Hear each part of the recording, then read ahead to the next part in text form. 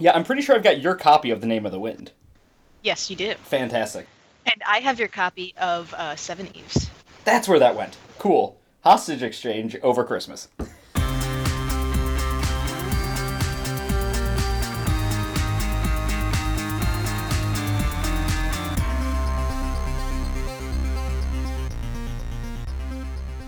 Hello, and welcome to Did You Do Your Homework, the pop culture podcast where we assign homework, make you do it, and hopefully you have some fun along the way. My name is Pete Romberg. I am a curriculum editor, and I'm going to go with it being the week that Star Wars has just come out, and I think we've all seen it. I am definitely a Jedi. With me this week, as always, is my co host. I am Martha Sullivan, and while I am not a Jedi, I am a Jedi supporter, which is actually seems to be in the minority on the internet this weekend. Yeah, I wasn't quite. The internet is all like, this movie is bad, and those people are wrong. It is not bad. Correct. It is great. Go see it. With us this week is our special guest, friend of the show, and my cousin, Caitlin. Caitlin, introduce yourself. Hi, I'm Caitlin Flynn. I am a buyer for a distribution company and part-time hockey player and full-time Jedi wannabe. Nice. You play hockey? That's awesome. Yes. Yes, My I do. husband plays hockey. Oh, fun. He's nursing some sore muscles right now after a 4-on-4 night at his class last night. Also, Yeah, we're all I Oak can relate. Parkers, so we've all had a lot of experience at the Ridgeland Commons hockey rink. Oh, I was so disappointed when they knocked that down. Oh, it's gone now? The new rink, the Yeah, new I rink came is home so from beautiful. college. I came home from college one year, like for Christmas break or something, winter break, and the entire property had been just demolished. Right. And I had no idea they were going to do that. And it's a very nice rink now. It's a very nice new facility, but uh, as far as my very own personal nostalgia purposes are concerned, it's quite disappointing. Right. I will say the biggest advantage that the new rink has is that A, it's open all year round. And also it's so much bigger, which is really nice. Welcome to Did You Do Your Homework, the pop culture podcast where we talk about our lovely Chicago suburb that we all grew up in and the changes that have happened. All right, so we are talking this week about moments of character transcendence. But before we jump into that wonderful ethereal topic where we assign some phenomenal homework, it's only fair that we talk about our pop culture credentials. These are the things that we have most recently consumed, whether it be reading, watching, listening to, not filtered for quality or guilty pleasure factor. Looking at the show notes, it looks like we're all reading books, so I'm going to start with Martha. Yes, so I have a to-read list pile a mile high, full of things that I have to read for work or the podcast or other reasons. But all of that got ignored this week because Mira Grant has a new book out. Mira Grant wrote the incredible zombie trilogy, the Zombie Newsflesh trilogy, which if you guys haven't read, I highly recommend. More germane to this conversation, her new book is called Into the Drowning Deep, which is a follow-up to a novella she published a few years ago called Rolling in the Deep about the mermaids who live in the Mariana Trench and are murderous monsters. Do they sing Adele as well? They're mimics, so if you sang Adele at one, it would probably sing it back at you. I love the idea of Marina's Trench mermaids. Yeah, it's basically like the what Mira Grant does really, really well is she writes horror with like a scientific backing.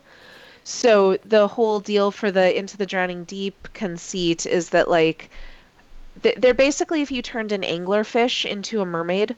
So they live incredibly deep. They feed off of whatever deep water fish kind of roll into their territory. And then at some point, when our oceanologists got to exploratory in there, we accidentally revealed our existence to them, and they were like, "Ooh, cool, easy food." So, yeah, it's very, very good. I highly the novella is like 100 pages. It's $1 on Kindle. I recommend that to start, and then if you dig that, uh, full length follow up. Cool. Caitlin, how about you? What is the most recent thing you have consumed? Well, I am slogging through the Wheel of Time series by Robert Jordan. And I am now on book 8 called The Path of Daggers, and it's going very well. I feel like I will be reading this series until the day I retire, but we'll see how accurate that is, I suppose. I've been busting through these pretty quickly. I think I started reading the series in earnest about a year and a half ago now, so making good progress, but we'll see. Is the Wheel of Time, like, Robert Jordan is still writing them and alive, or the series is going and he's dead, or neither of those things is true? I so believe Robert Robert. Jordan's dead. Okay. Yes, And and he died after 13, 12? But the series is continuing, right? Like, someone else has... someone else finished it, I believe. Yes, Brandon Sanderson took over writing the last book or two from Robert Jordan. He had a plan set in place, and I believe 14 is the end. Yes. And all of the books are about, the 600 to 900 page length, so they're pretty meaty.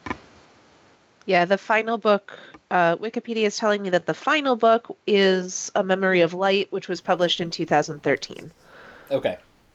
I've never read any of these books. The length of the series and the length of each individual novel was thoroughly intimidating, so I am impressed with your fortitude. Yeah, I'm not exactly sure what sparked this, but I think it was just something where I read the first one and I enjoyed it, and then I put it down for a year or so and read other things, and then I picked up the second one and I thought, okay, well, if I'm going to do this, I'm really going to do this, and I really hope that there is a medal or a commemorative beer glass or toaster at the end, because this is quite the journey, but it's really enjoyable. I really like it. All right. Well, my pop culture credential is The Wise Man's Fear by Patrick Rothfuss. Gonna go Rothfuss. This is the sequel to The Name of the Wind, which was a critically acclaimed fantasy novel that came out in 2007. The Wise Man's Fear was published in 2011. Interestingly enough, I currently have Caitlin's copy of The Name of the Wind, which I've been holding on to for far too long and need to return. And the copy of The Wise Man's Fear I'm reading is Martha's sister, Lizzie. So hopefully I won't hold on to that for the 2 years that I've been holding on to The Name of the Wind. It's good fantasy. It just got optioned to become a TV show. Lin-Manuel Miranda is somehow involved in it.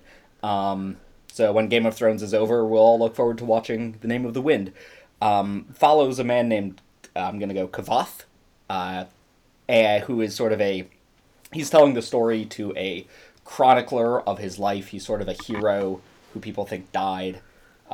Instead, he retired to run a bar. He's telling his life story to this chronicler who sought him out to learn the story, the myth behind, or the man behind the myth. Yeah. And it hasn't already been adapted into a very successful movie franchise, unlike other fantasy series I could talk about. Right, you should start reading it now before it gets adapted. No, you should... Okay, so here's the obligatory, annoyed fan of the series. So, Pete already listed the published dates of the first and the second books. This is a trilogy. I think. We hope. The second book, Wise Man's Fear, came out in 2011. We are still in 2017, the closing hours of 2017, waiting for the third book to come out. And um, I love visiting the Goodreads page for these books because they are filled with fans that are far more annoyed than I am that Patrick Rothfuss still has not published the third book. I believe the original publish date was sometime in 2014.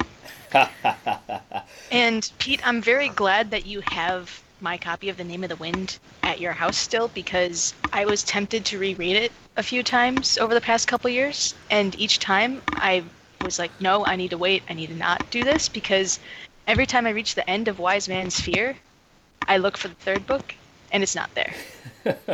Yeah, it definitely seems like he's George R. R. Martining all over this place. Oh, I was absolutely. gonna say, as an ex Game of Thrones reader, I have no idea what that's like. Yep. All right. Well, those were our pop culture credentials. I'm glad that we're all reading fantasy during this I'm not. Christmas. Yeah, mermaids. Come on. I'm reading horror. Horror fantasy. No, Mermaids are fantasy. horror. All right. We're all reading things that can't Genre exist. fiction. Genre fiction that can't exist in the real world. Great.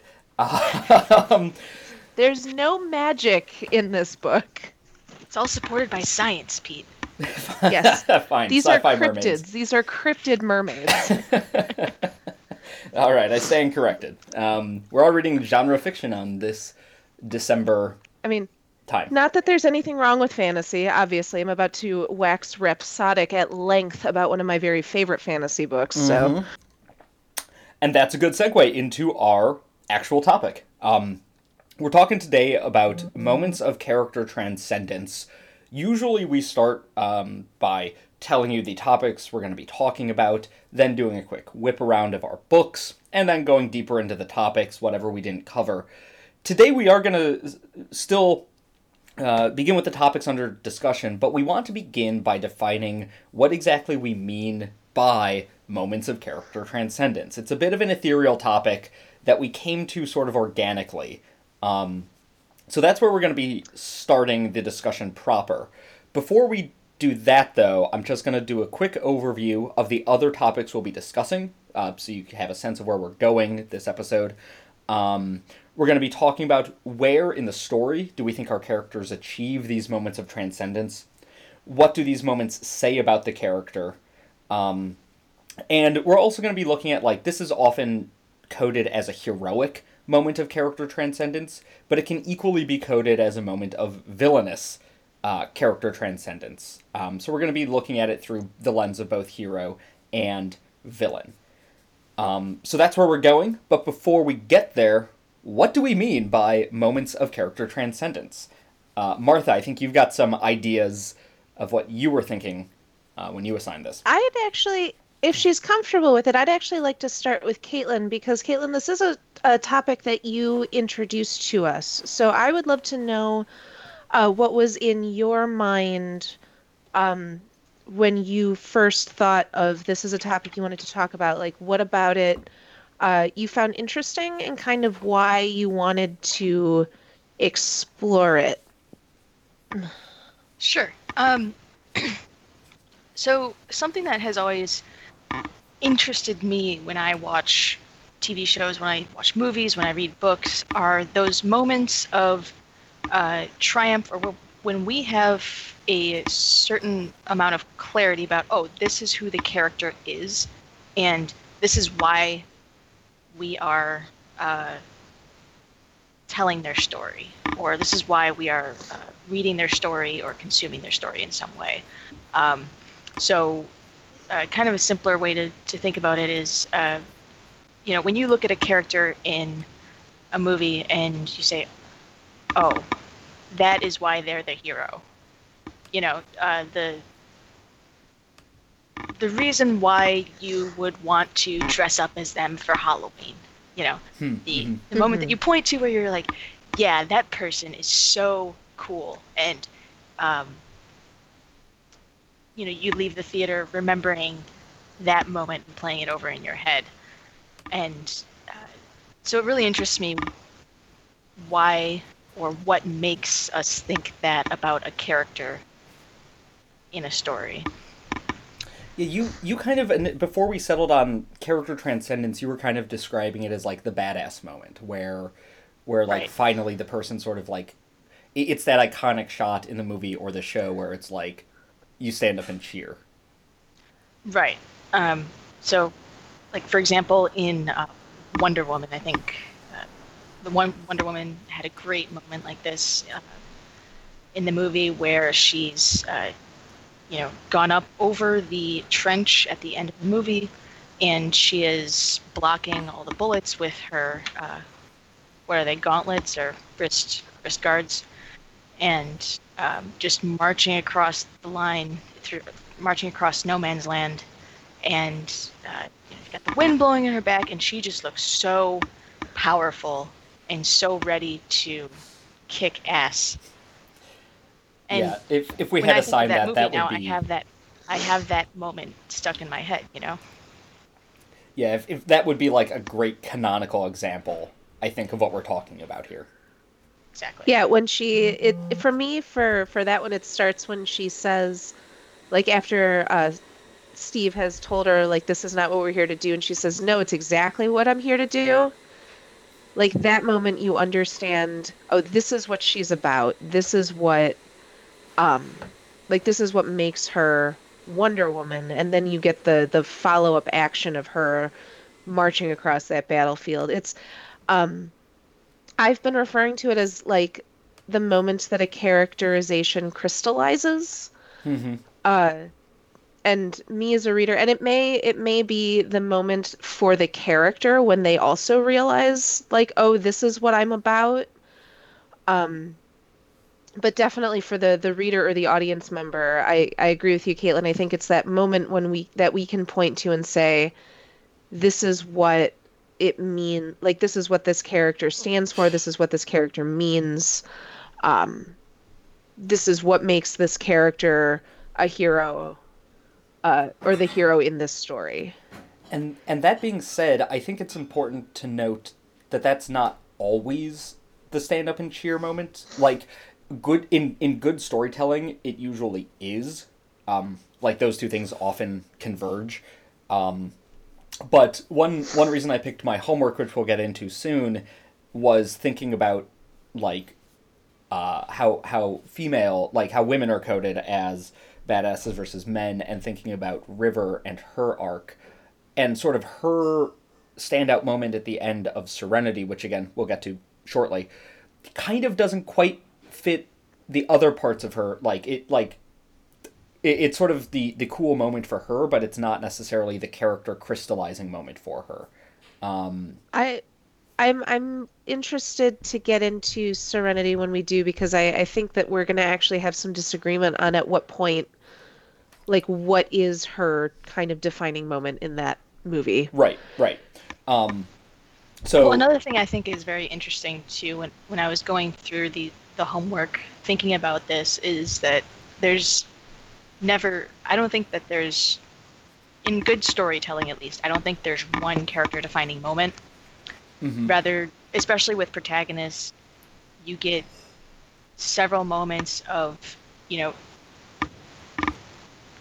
you're shown this is who this character is, and this is why they are here. And then, usually towards the end, they have their big moment of triumph where they're standing over a pile of dead bodies or something less graphic but also awesome. And um, you understand more about the character kind of in increments as opposed to all at once at the end of the show. Yeah, Hmm. yeah. It's kind of like the crystallizing character moment versus the triumphal success moment. Right. Well, I feel pretty confident then, having a good shared sense of what we mean by moments of character transcendence. So let's get into our homeworks proper. Martha, we'll start with you. Sure. So I assigned the book The We Free Men by Terry Pratchett. This book was written on a date that will reveal itself to me as soon as Goodreads finishes loading. It is the first book of the Tiffany Aching story arc within. It is a Discworld novel, and the main character of these books is a girl named Tiffany Aching. It was written in 2003. And Tiffany she is 9 in the We Free Men, and over the course of her series, I think she ends at like 17 or 18. So she goes through a whole lot of growth that starts with this novel. And in this book, she is the daughter of a family that herds sheep. She is the 7th child of a group of 8, and her little brother is stolen by what is essentially a fairy queen. There's some debate in the Discworld books over like what a fairy is, what an elf is, but her brother is stolen by a woman who styles herself as a fairy queen, and she goes to get him back. And she does that with the assistance of a fleet of 6-inch tall, foul-mouthed, sort of vaguely Scottish type pixies who are, just as cool fighting and killing something as they are like drinking with it. We have spoken before about the Discworld books. It's no secret that I'm a fan of them. Tiffany, I think, is my favorite character within these books. More than Sam Vimes. So this is how I usually put it. Sam Vimes is who I aspire to be. Tiffany is who I identify with. Mm-hmm. One of the really lovely things about her books is that she grows up from this like 9-year-old girl who, is very sensible, very logical, but doesn't always know what to do with all of her like capability. And even within this first book, we see her kind of channel all of these skills and smarts that she has that she's never really had an outlet for into something that is not only useful for her, but also she saves her brother. So she's, becoming this sort of heroic figure within her family, and also eventually within the wider world. But at least for this book, it's very focused on saving her family, bringing her family back together. Mm-hmm. Pete, I know that you had not read this one before. Yes, this was one of the few Discworlds that I haven't read. I read the first couple Witches books and then never finished them, and I never even started Tiffany Aching's stuff. It's Discworld. It's Terry Pratchett. How can you not like it? I absolutely loved it. The Knack McFeagle, who are the Pixies, are amazing in classic Pratchett way. Lessons are learned both for the characters and for the reader. It's delightful. It's clever. It's well known how much we on this podcast love the Discworld books, and this follows that tradition perfectly. Caitlin, had you read this one before? I have. I read it back in junior high, so it's been a minute. So I definitely had to... It was definitely a good reintroduction because I didn't remember most of the plot itself. But after all of that time, I definitely remembered the Knack McFeagle. They're hard to forget.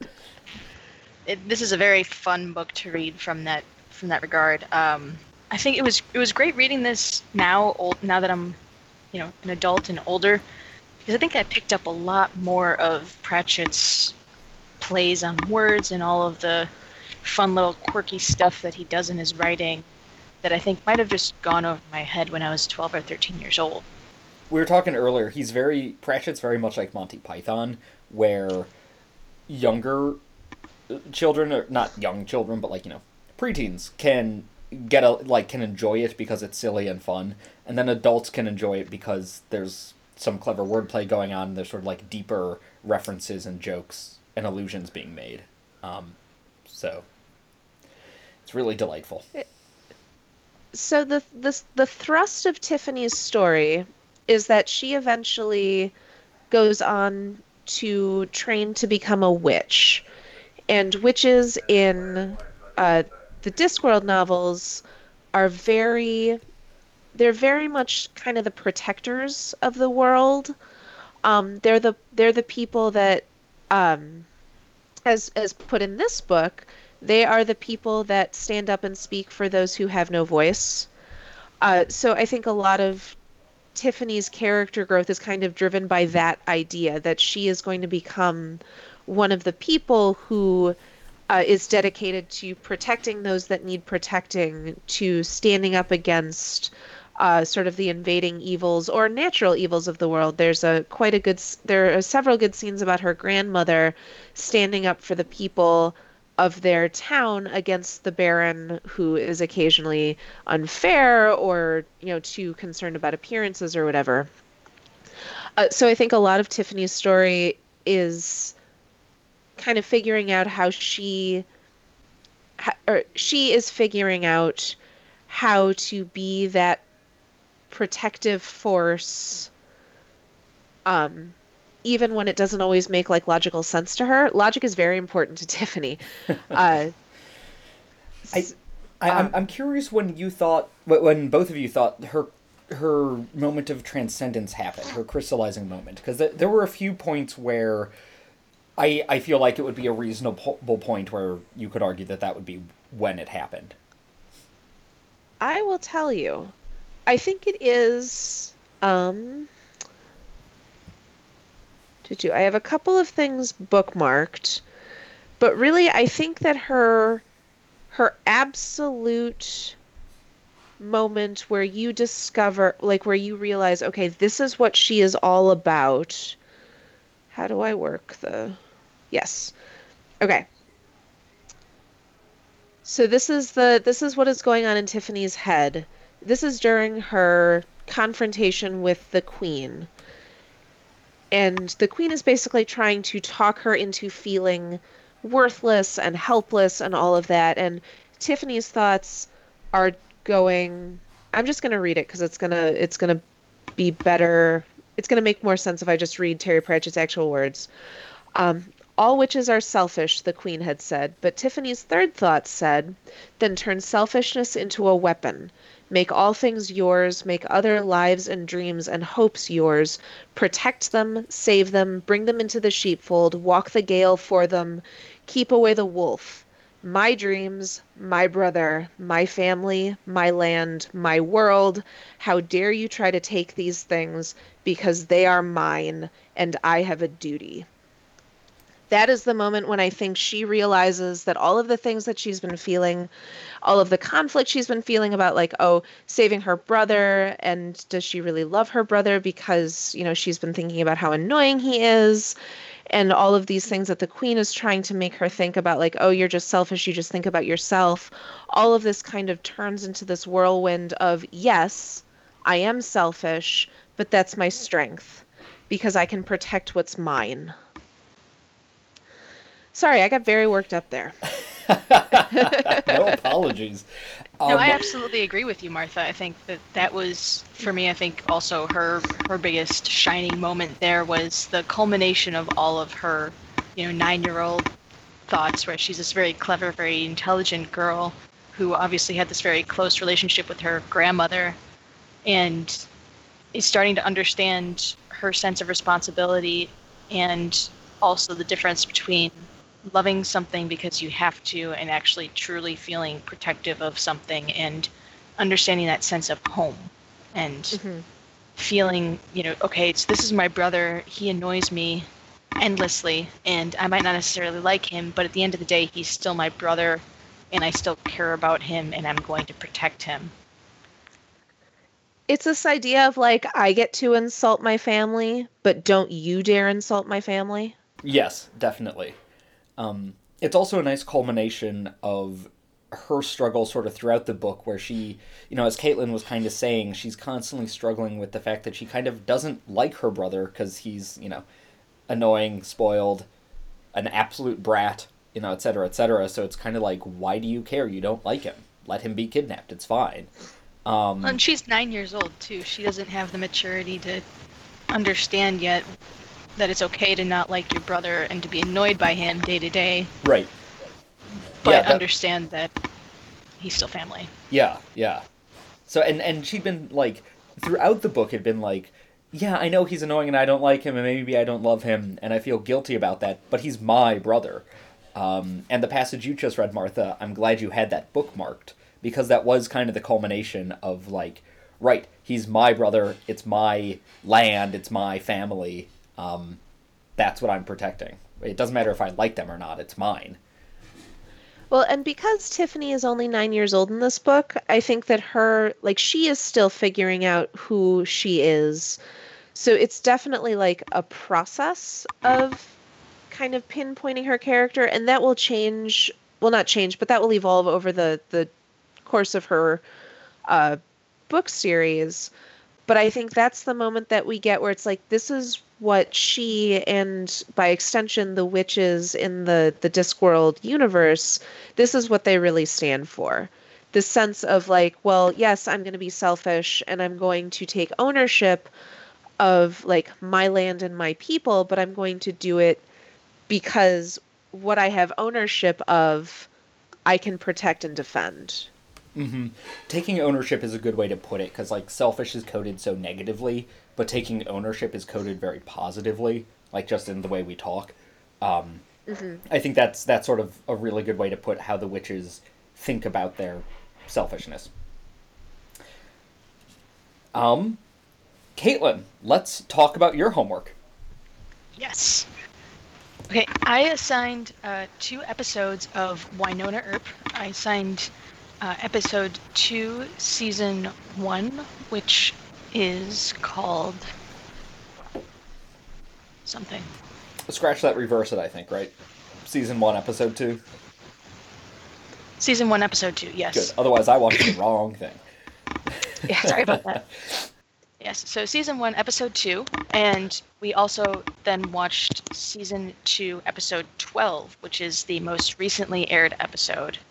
And Wynonna Earp is I like to think of it as a mix between a Western and a Buffy the Vampire Slayer kind of show.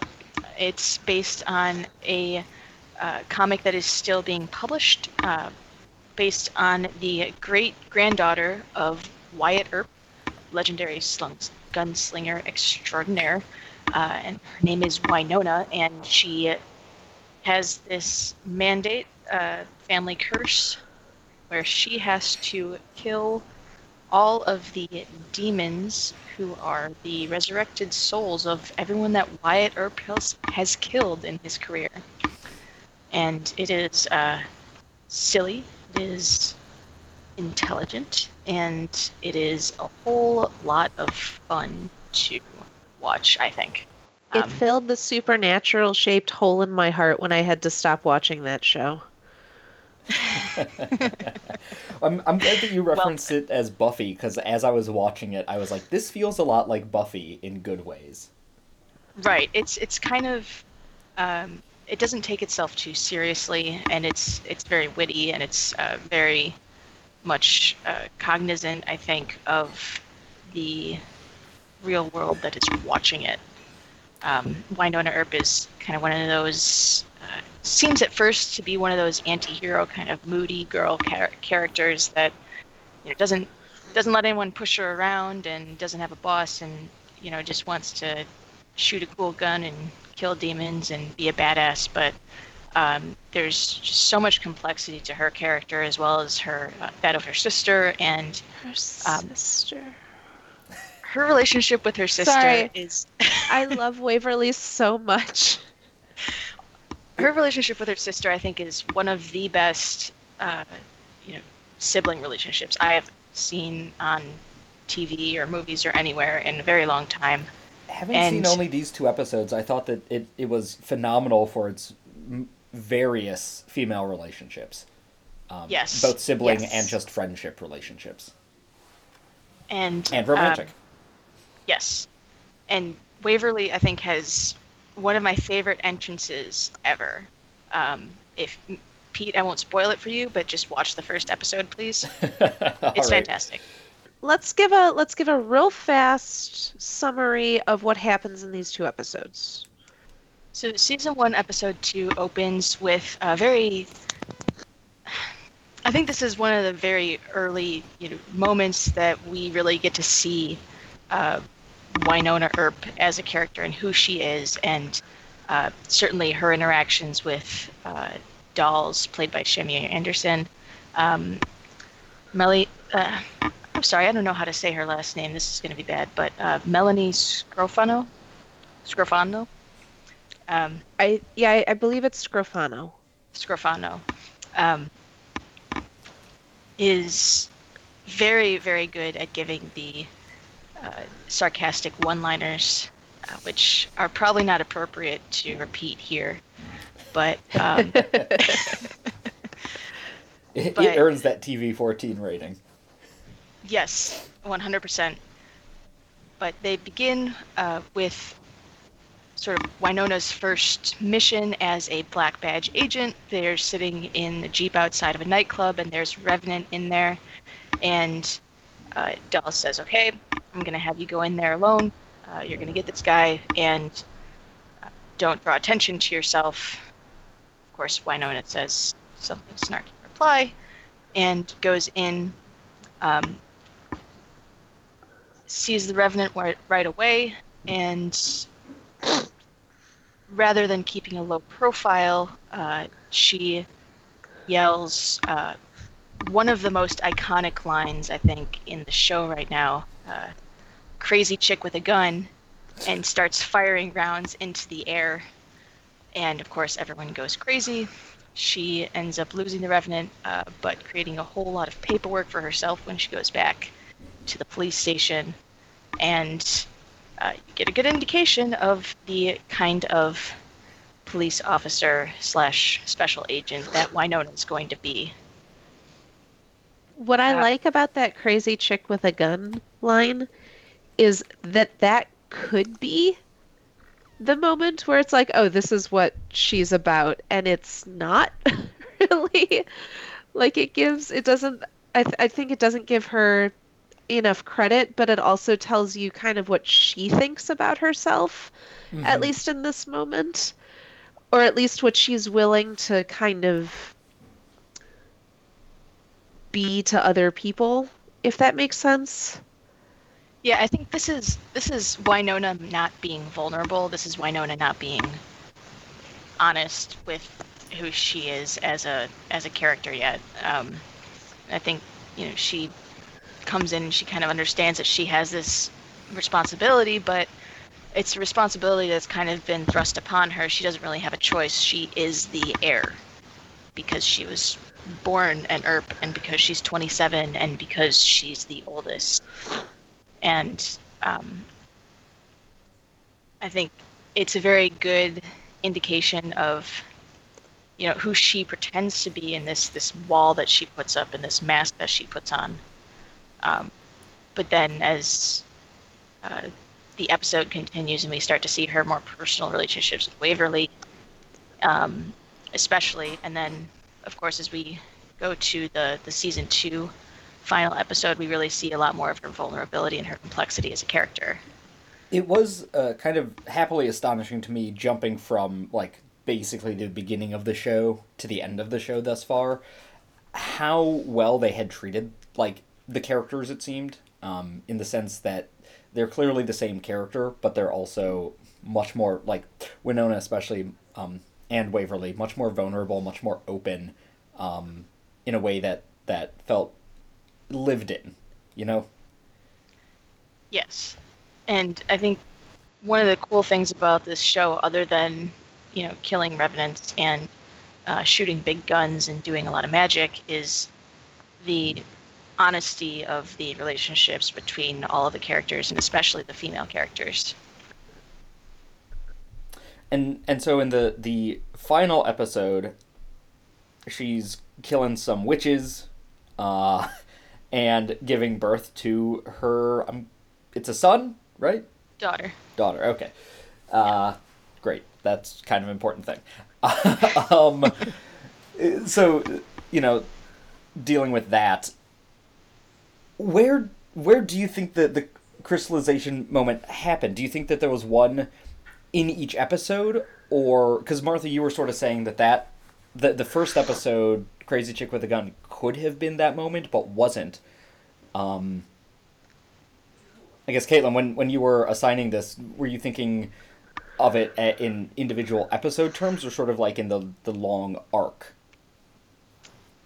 Um, or I both? was a little bit of both, I think, because I think the interesting thing for me about Winona is that she has many moments of uh, where she reveals who she is to us that are, sometimes the big glamorous, action shot moments where she's staring down the barrel of a gun and, uh, you know, giving some clever line to a revenant before she shoots him between the eyes. And then also there's these moments where, she's saying goodbye to her daughter and telling her daughter that, she's the coolest thing that she ever did. I don't remember the exact line, but um, I think that for me, the reason why I chose these two episodes is episode 2 of season 1 is a great introduction to the cast and to Winona as far as who she is as a character. I think it's very indicative of what it is that you're watching. You get Crazy Chick with a Gun. You get clever puns about sex, and you get some great scenes with her protecting her sister and showing that she will absolutely go to the ends of the earth to protect her sister. And I don't care if I get one revenant or all 77.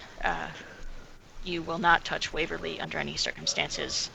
And then in the final episode of season 2, I think is where you get to see the big,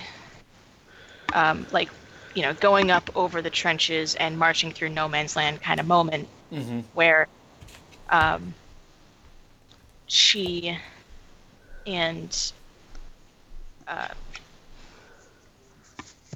it's like it's not the last scene of season 2, but she's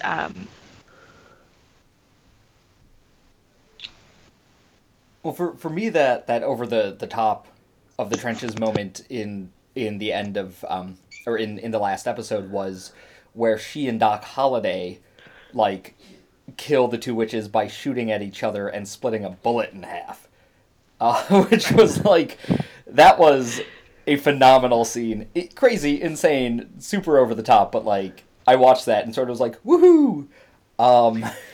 That's also what I was going for. Yeah, thank you. Yeah, it's also a really cool moment because, and I don't know if this is me reading too far into that, if it was just intended to be a like, look how awesome this is. But because it takes two of them to do it, and family is so important to like as a theme to the show and also just to the characters, it's like this is something that we had to do together. It's also why I liked the plot twist of Winona getting pregnant in the first place. Like normally, surprise pregnancies annoy me in shows because they tend to not do great things for the women who get pregnant.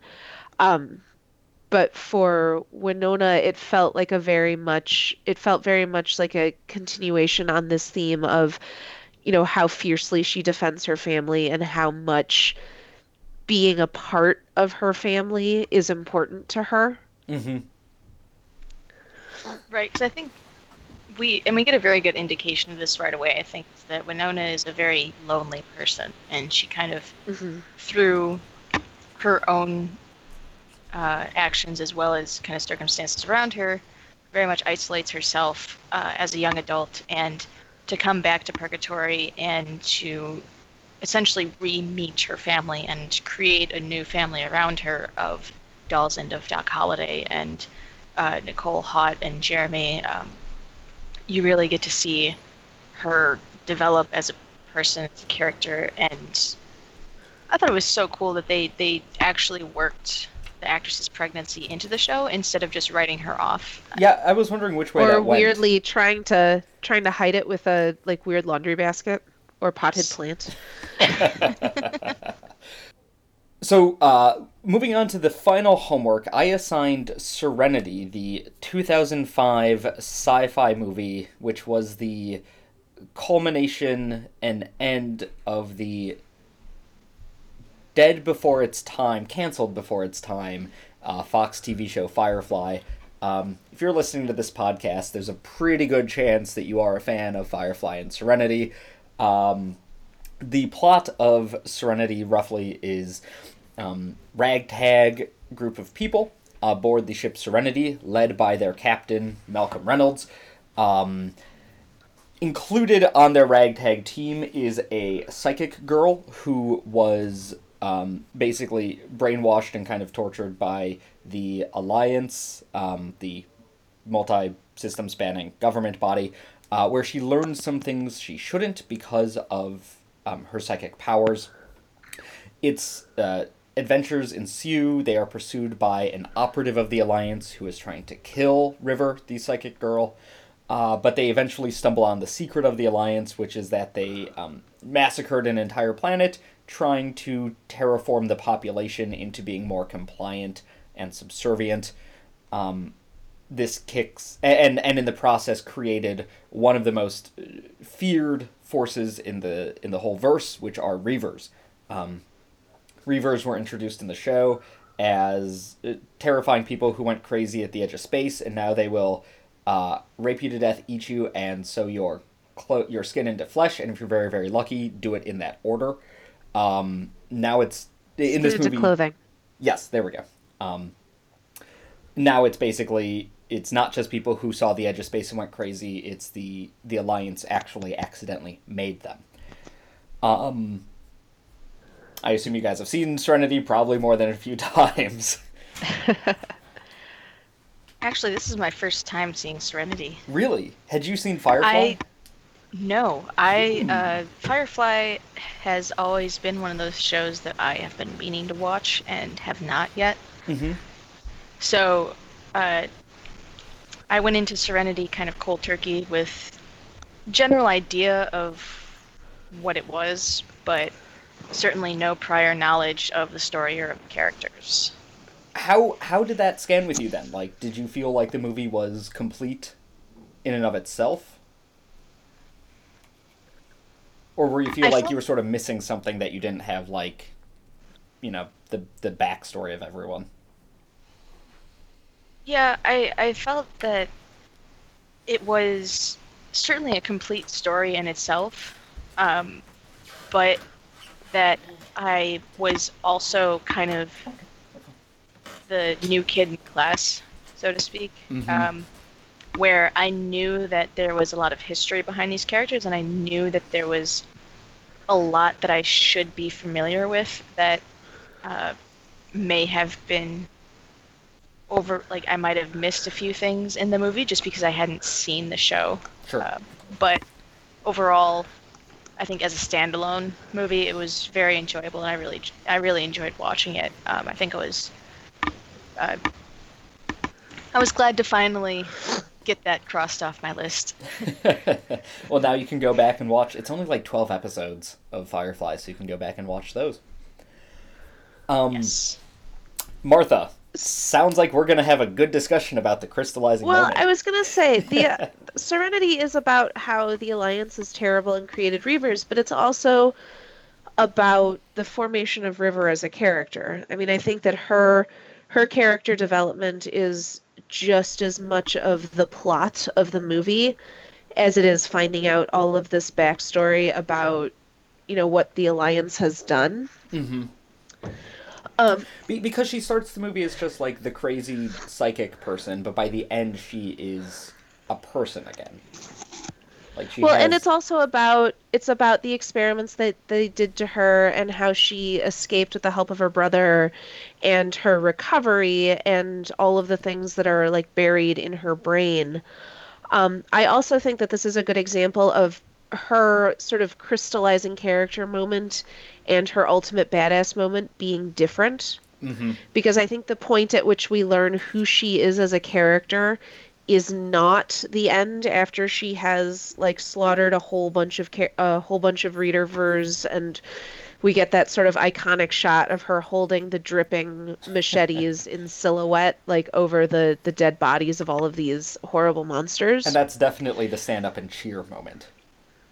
It is, but I think that her moment of character crystallization is actually the flashback of her in school when she is talking back to the teacher about she's being taught like all of the good things that the Alliance brought to the galaxy and how order is beneficial to everybody, and she, like this 12 or however old girl, is like, we tell them what to think, we tell them what to do, we tell them what to wear, and then we get mad when they like don't want to do that anymore. Mm-hmm. Um, and that moment of showing that like she's growing up in this very wealthy, privileged environment, but is still very cognizant and empathetic to the circumstances of people um, who live in different, like the circumstances of people who could be seen as being are less privileged, but could be seen as being like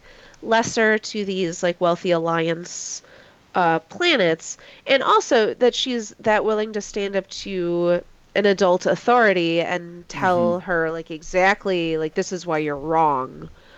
I think that sort of spirit of rebelliousness informs a lot of who River is, um, Yes. particularly in the film when she is sort of more together than she is during the course of the show.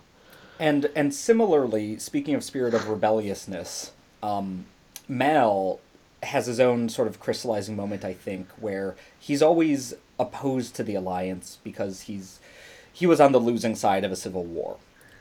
So he's always, deeply opposed to the alliance, but sort of in a more passive way. When he actually when they end up on the planet and discover what the alliance did, that to me was sort of like his crystallizing moment where he's no longer just willing to be a smuggler rogue sticking it to the alliance when he can. Now he's sort of actively looking to do whatever it takes to bring them down, or at least to expose them for what they are. Well, and I think that's a good example of when a character realizes what kind of character they are rather Mm-hmm. than the audience realizing, because like that's the moment when Mal figures it out for himself. Right. My last real fast thought about Serenity is that I think that I think River's moment of character crystallization can come for her when she's a child, because who she is as a character gets so scrambled by what the Alliance did to her brain that a lot of it is about her like rediscovering who she is. So, we get to go back to the last time to the last moment that she really knew who she was and use that as our reference point, as she's kind of sorting through all of the mental and character damage that has been done to her. And plus, she's only 18 or 19 in the first place, so when we say she's a child, that was only 6 years ago. Right. So yeah, it's not like it's a deep well to draw from there. Right. Well, so real quick, I think we've talked a lot about like when the crystallizing moments happen for our heroes and what they say about the characters. We haven't yet sort of explored villains, so I think that unless you guys That want may to talk any be, more I was about going it to say that may be a topic for a like an extended blog post. I don't know that I want to leave our homework. on a villainous angle.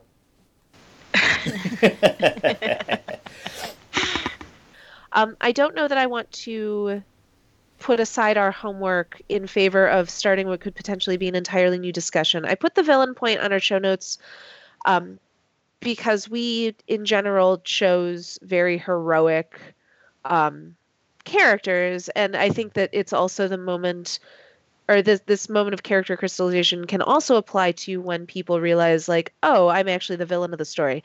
I don't want to spend all that much time talking about that right now. Yep, and that's fair. Also, that would be a great supplemental to tie into Last Jedi, which we're not going to do right now because it's very fresh. True. We don't want to spoil it.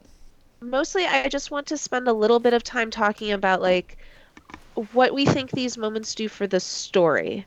I think we have examined in detail what they do for the characters, but in terms of like theme or the stories that we looked at, do we think that these moments of character transcendence are important, not just to the character, but to the broader story that is being told?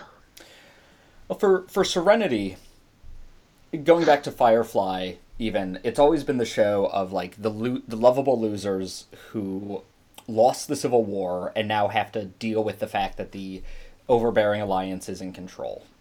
So freedom lost, government won, whatever, however you want to code it. And so this sort of, I think these crystallizing moments, as you were saying, Martha, are sort of those moments of like, what does that freedom look like, or conversely, what does that control look like, and what is the impact on people? So I think it's tying into that larger theme of, Western frontier freedom versus control, which is good because it pacifies, but it's bad because it has unintended consequences, and people don't necessarily want to be pacified in some cases. Yeah, I think what I was doing there was asking a leading question so that I could say that I think that these moments of character crystallization or transcendence, however you want to think about them, are also a way of kind of identifying what the theme of a story is. So, like we talked about for Winona Earp, family and protecting her family being really important, and that's the moment that we like that is not only the moment of crystallization for her character, but also for the story. So I think that often that moment does double duty by not only showing us what the character is about, but also revealing the story that the author is trying to tell. Well, and so how does that work with We Free Men? Because I think that Tiffany's story is, well, it's one of figuring out who she is, which is, the story of every preteen YA Yeah. protagonist ever. Um, but it's another story about family, I think, and it's also a story about valuing where you come from and about how where you come from and your family history can inform who you are without making you beholden to that. Because a lot of Tiffany's struggles are the fact that she is sort of like she doesn't really fit into her family. She's a little bit too smart. She's a little bit too ambitious. Well, not just fitting But into it's her family, but fitting into her entire town society. but her story, I think, does not become one of escaping that, but rather becoming a new part of that puzzle, like figuring out how she does fit in rather than leaving to find a place where she could fit in, which could have been the other way to tell that story. Like, I don't fit in where I come from, so I have to find the place where I do fit in. Mm-hmm. For Tiffany, it's her home. Like, the chalk and her family and the sheep farming and all of that, like, she doesn't really fit in, but it's part of who she is. So her story becomes one of figuring out how or it's not that she doesn't fit in, it's that she doesn't know how she fits in yet. Mm-hmm. Yeah, I thought it was really interesting reading over this book again, seeing how the seeing how Pratchett used flashback and Tiffany telling stories kind of to herself, remembering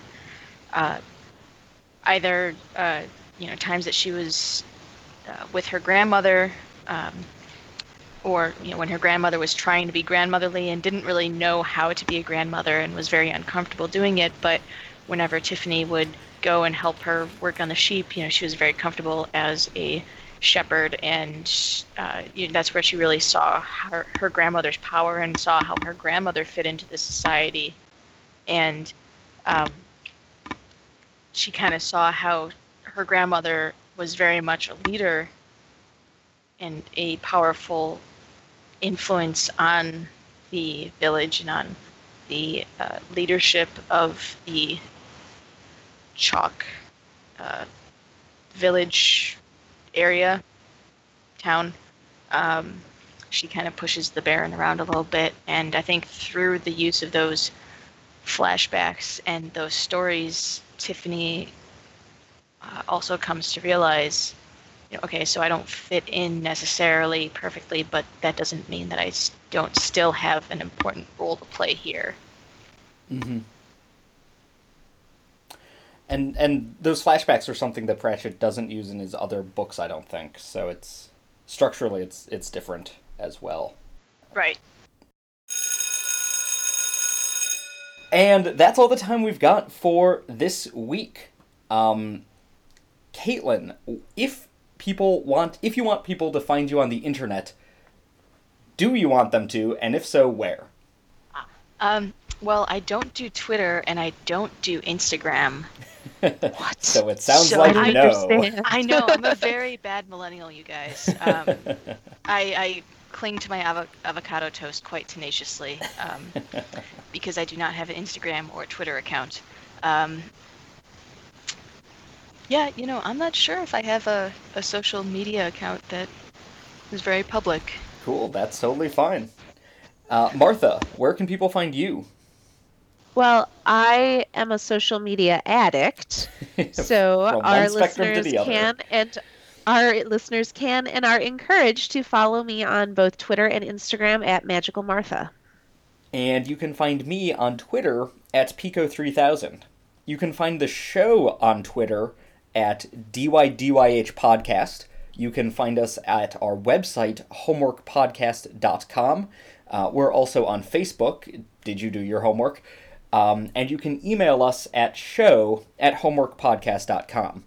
Since you're listening to this podcast, I bet you know where to find it, but you can get it anywhere fine podcasts are found. Please rate and review the show. That's how the algorithm elves determine where we show up when people are looking for suggestions on iTunes and elsewhere. Next couple episodes are going to be a little bit different. We'll have a very short episode up next time because of the holidays. So your homework for that is to enjoy the time with your family, friends, and have a great New Year and any other holiday that you might be celebrating. Our following episode, January 17th, is our 1-year anniversary. And to Yay! And to celebrate that, we are bringing back Kaylee, our original third co-host. So we're not exactly sure what we'll be talking about or what the homework is. Take a look for the on the website and on the Twitter for more information about that when it's decided. But we're having a 1-year anniversary reunion show. That's January 17th. And thank you, everybody, for listening. Caitlin, thank you so much for joining us today. Thanks for having me. I had a lot of fun. Yeah, it was super fun to have you on here. And with that, We'll I talk think that's to you. Yeah. Next I time think you'll that's hear class us. dismissed. Next time you hear us is in 2018. Class dismissed.